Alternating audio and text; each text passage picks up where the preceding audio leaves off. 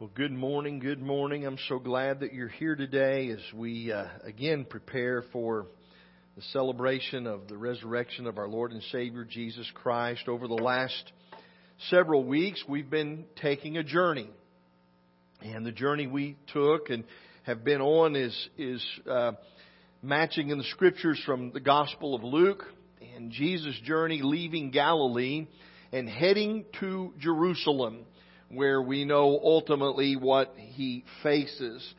And it's interesting, as we've made the journey through, we've come to the last week of Jesus' life and the last week of His journey to Jerusalem.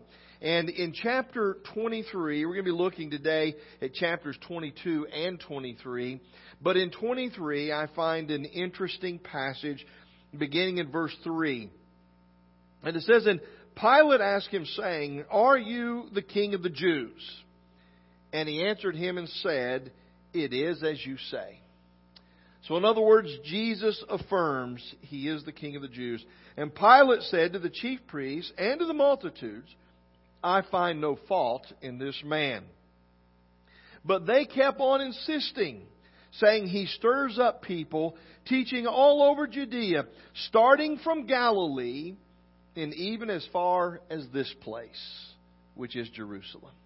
And so there we see the journey. We see that Jesus began in Galilee, that He teaches all over. He stirs up the people, starting in Galilee and even to this place, which is Jerusalem. And so there's the journey from Galilee to Jerusalem. And so as we look at this last days of Jesus' life this morning, I have a message I want to share with you from the upper room to the borrowed tomb. From the upper room to the borrowed tomb. We want to look at that journey from the upper room to Jesus' death and burial in a borrowed tomb. And there are three things specifically that I want us to see today. And the first one is this: the upper room. The preparation of the upper room. I don't know if you've ever really thought about the process that was taking place, understanding that Jesus fully knew what was lying before Him, what was about to take place. And so He sends two of His disciples, His apostles, ahead to prepare for the feast in the upper room. Now, I think it's very interesting that we understand that at this moment there was one man, two apostles, and Jesus. They were the only people who knew where this Last Supper was going to take place. I believe that there's a reason for that. And the reason is this: He knew the plot, and He knew the players who was involved. And had all of the apostles known where this upper room was, it's very possible that one of them, we know who, might have arranged some type of overtaking or some type of encounter or confrontation at the upper room as part of the plot, as part of the plan. But Jesus didn't allow that to happen. You see, the Pharisees were not in control. The Romans weren't in control. Satan was not in control. Jesus was in control. And because He was in control, He said, "You go, and there'll be a man. And when you encounter this man, he will lead you to the place." You see, He was revealing only what needed to be revealed. They were to go and find the place. They were to go and find a suitable lamb for sacrifice. They had to take it to the temple in order for it to be slaughtered properly for the sacrifice. Then brought to the upper room where the other things, remember this is a Passover feast. And so the Passover feast involved wine. It involved the mixture, the paste of the bitter herbs.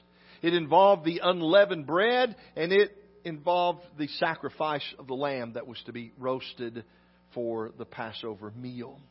And so when we look at all of these things, all of this preparation that Jesus put into, all of the aspects and the understanding of the secrecy of the spot that they would meet, and everything that needed to be prepared in order to celebrate the Passover feast. Understanding that Jesus was fully in control of everything that was taking place. In the midst of the meal, we know that the Scripture tells us that Jesus got up and He girded Himself about with a towel, and He began to wash the feet of the apostles. This was a demonstration and an act of humility that we know they did not understand. We know that there was a discussion that took place even at the moment of, well, you're never going to wash my feet. You're never going to wash my feet.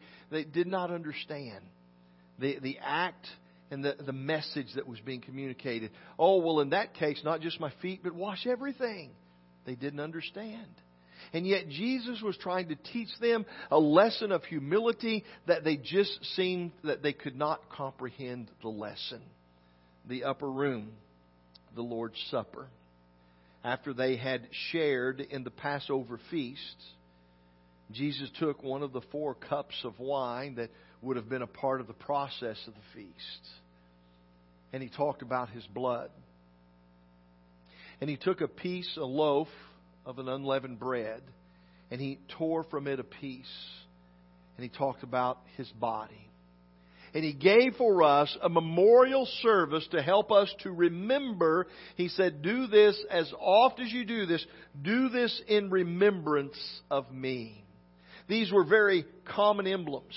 They were very common things that would have been very familiar to everyone in that day and time. And He took those common things to communicate a powerful message, a memorial that would stand for the test of time and throughout history, common that every person could come in contact with these things and use them to remember the sacrifice of Jesus, that upper room. There are so many things for us to learn from the upper room. Lessons for us to understand of Jesus being in control. Lessons for us to understand about an act of humility and surrender of heart and life to those who needed the sacrifice. Lessons for us to learn about the Last Supper, the Lord's Supper, about this communion memorial that we have. Lessons to help us to understand the sacrifice that Jesus made. From the upper room, we learn that Jesus treated everyone with the same love, with the same respect. Even Judas, who He already knew was the betrayer. Even Judas, that He said as He sat at the table and said, reclined at the table and said that one of you will betray me. And they began to ask the question, is it I? Is it I? Is it I? And Jesus said, the one who dips in the cup with me, dipping in those bitter herbs. He said, that's the one who will betray me. He knew he was a betrayer, but yet He still welcomed him to the feast. Yet He still washed his feet. Yet He still expressed to him His love and compassion and understanding. Why? Because God's love and God's grace and God's mercy is for everyone. And the upper room teaches us so many lessons about God's love, about God's grace and His mercy and His forgiveness, and the fact that John 3:16 really is true. For God so loved the world that He gave His only begotten Son, that whosoever, doesn't matter who it is, whosoever believeth in Him should not perish but have eternal life. From the upper room, He moves to the lonely garden. We know that the Scripture defines for us in chapter 22, verses 39, starting in verse 39 through 53. He talks about the transition that takes place. And they moved to the garden, and about 8 of the apostles were left behind. Others were brought to a place and left there. And then Jesus removed Himself, the Scripture says, about a stone's throw away. And when He went there, He went to be with the Father. He went to pray and commune with the Father and spend time. Why? To gain the strength, to gain the understanding, to gain everything that He needed to go through the days that were ahead of Him, the events that were about to unfold before Him. Everything that was taking place in the life of Jesus, He was preparing for that in His communion with the Father. His prayer time with the Father. The Scripture says that His prayer became with such agony and overwhelming burden that His sweat became as great drops of blood. in that He was communing with the Father. He was communicating with the Father. He was preparing His heart and His mind for the journey that was ahead of Him over the next few hours. And Jesus there praying returns to the apostles. And twice the instruction He gives. He says, pray that you might not enter into temptation. Why? Why that instruction? Why at that moment, at that time? Because He knew what was ahead. He knew what was about to take place. He knew the events that were about to unfold, and that they would be tempted to do what? To do all kinds of things. We know that later Peter denied that he even knew who Jesus was. We know that they scattered as His followers and went back to their homes in different places. And He was afraid that they would be tempted to give up their faith, to give up their belief and their trust in Him and who He was, and that He was the Messiah, the Son of God. And so He gives them the instruction there in the garden, pray so that you might not enter into temptation. He gives us that same instruction today and every day. We're tempted in this world. And He says the thing that can help you to face temptation and to deny it is prayer. An effective and consistent and committed prayer life. And then we know in that garden, that very garden where He communed with the Father, where He instructed His disciples and His followers, He was betrayed. He was betrayed with a kiss. Understand, this betrayal is not about money. It's not about 30 pieces of silver. This betrayal is about a spirit that yielded to Satan rather than to the Lord. This betrayal is about one who gave his heart to follow after that which was popular in the day. That which they had cried out and they had said, listen, we want Barabbas, not Jesus. That spirit is the same spirit that's in the heart of Judas as he betrays Jesus in the garden. It's not about money. It's about a spirit yielding to the power of Satan and popularity and him taking control of his life. Third thing is this, the borrowed tomb. Beginning in chapter 23 and verse 26, we see the encounter that Jesus went through, the false trials. We see the encounter that Peter, as I mentioned a moment ago, when he is confronted with his being one of Jesus' followers, denies that he even knows and curses to say, I don't know who this man is. The denial, the lies and the false trials, the lie that Peter told that he didn't know him. And through all of this, through everything, Jesus, always faithful to the truth. Jesus always committed to the truth. Jesus never turned away from the truth. Even though others lied, even though others falsely accused and falsely testified, Jesus stayed faithful to the truth. As we read in 23:5, as we started the message today, they said, are you the King of the Jews?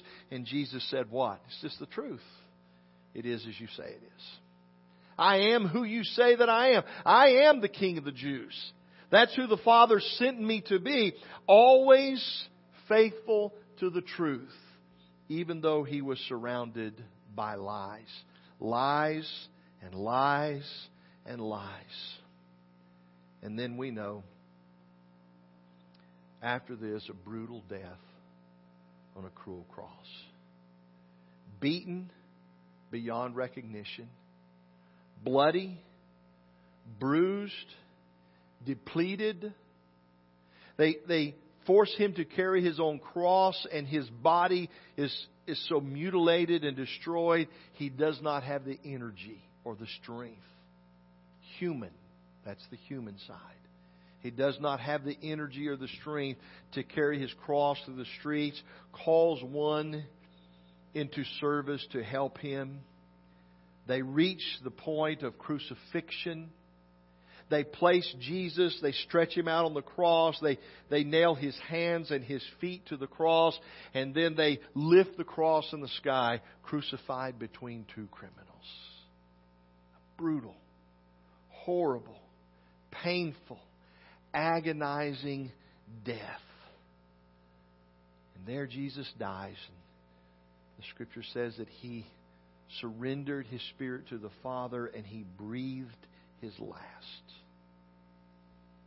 And then one came, Joseph, and asked if he might have the body of Jesus. And he takes Him down from the cross. And he takes that brutally beaten and devastated body and places Him in a borrowed tomb that no one had ever been in before. All the significance and the importance of all of these things that are unfolding as Jesus ultimately dies for you and for me.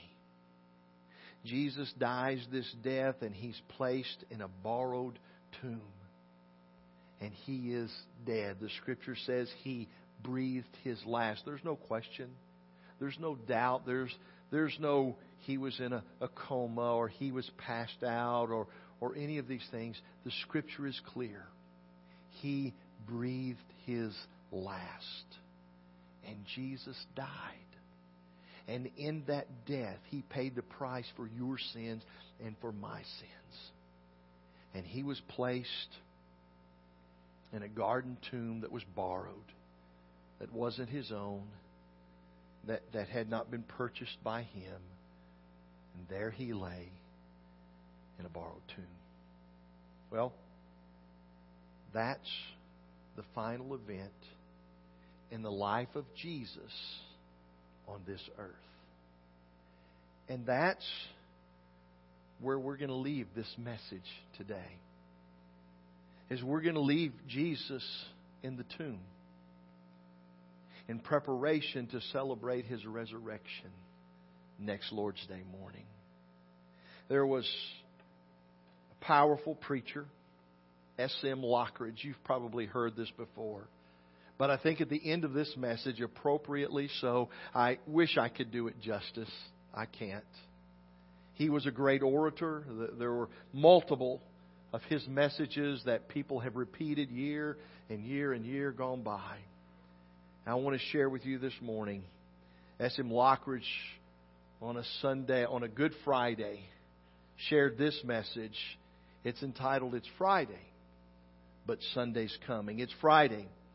Jesus is praying. Peter's sleeping. Judas is betraying. But Sunday is coming. It's Friday. Pilate's struggling. The council is conspiring. The crowd is vilifying. They don't even know that Sunday's coming. It's Friday. The disciples are running like sheep without a shepherd. Mary's crying. Peter is denying. But they don't know that Sunday's coming. It's Friday.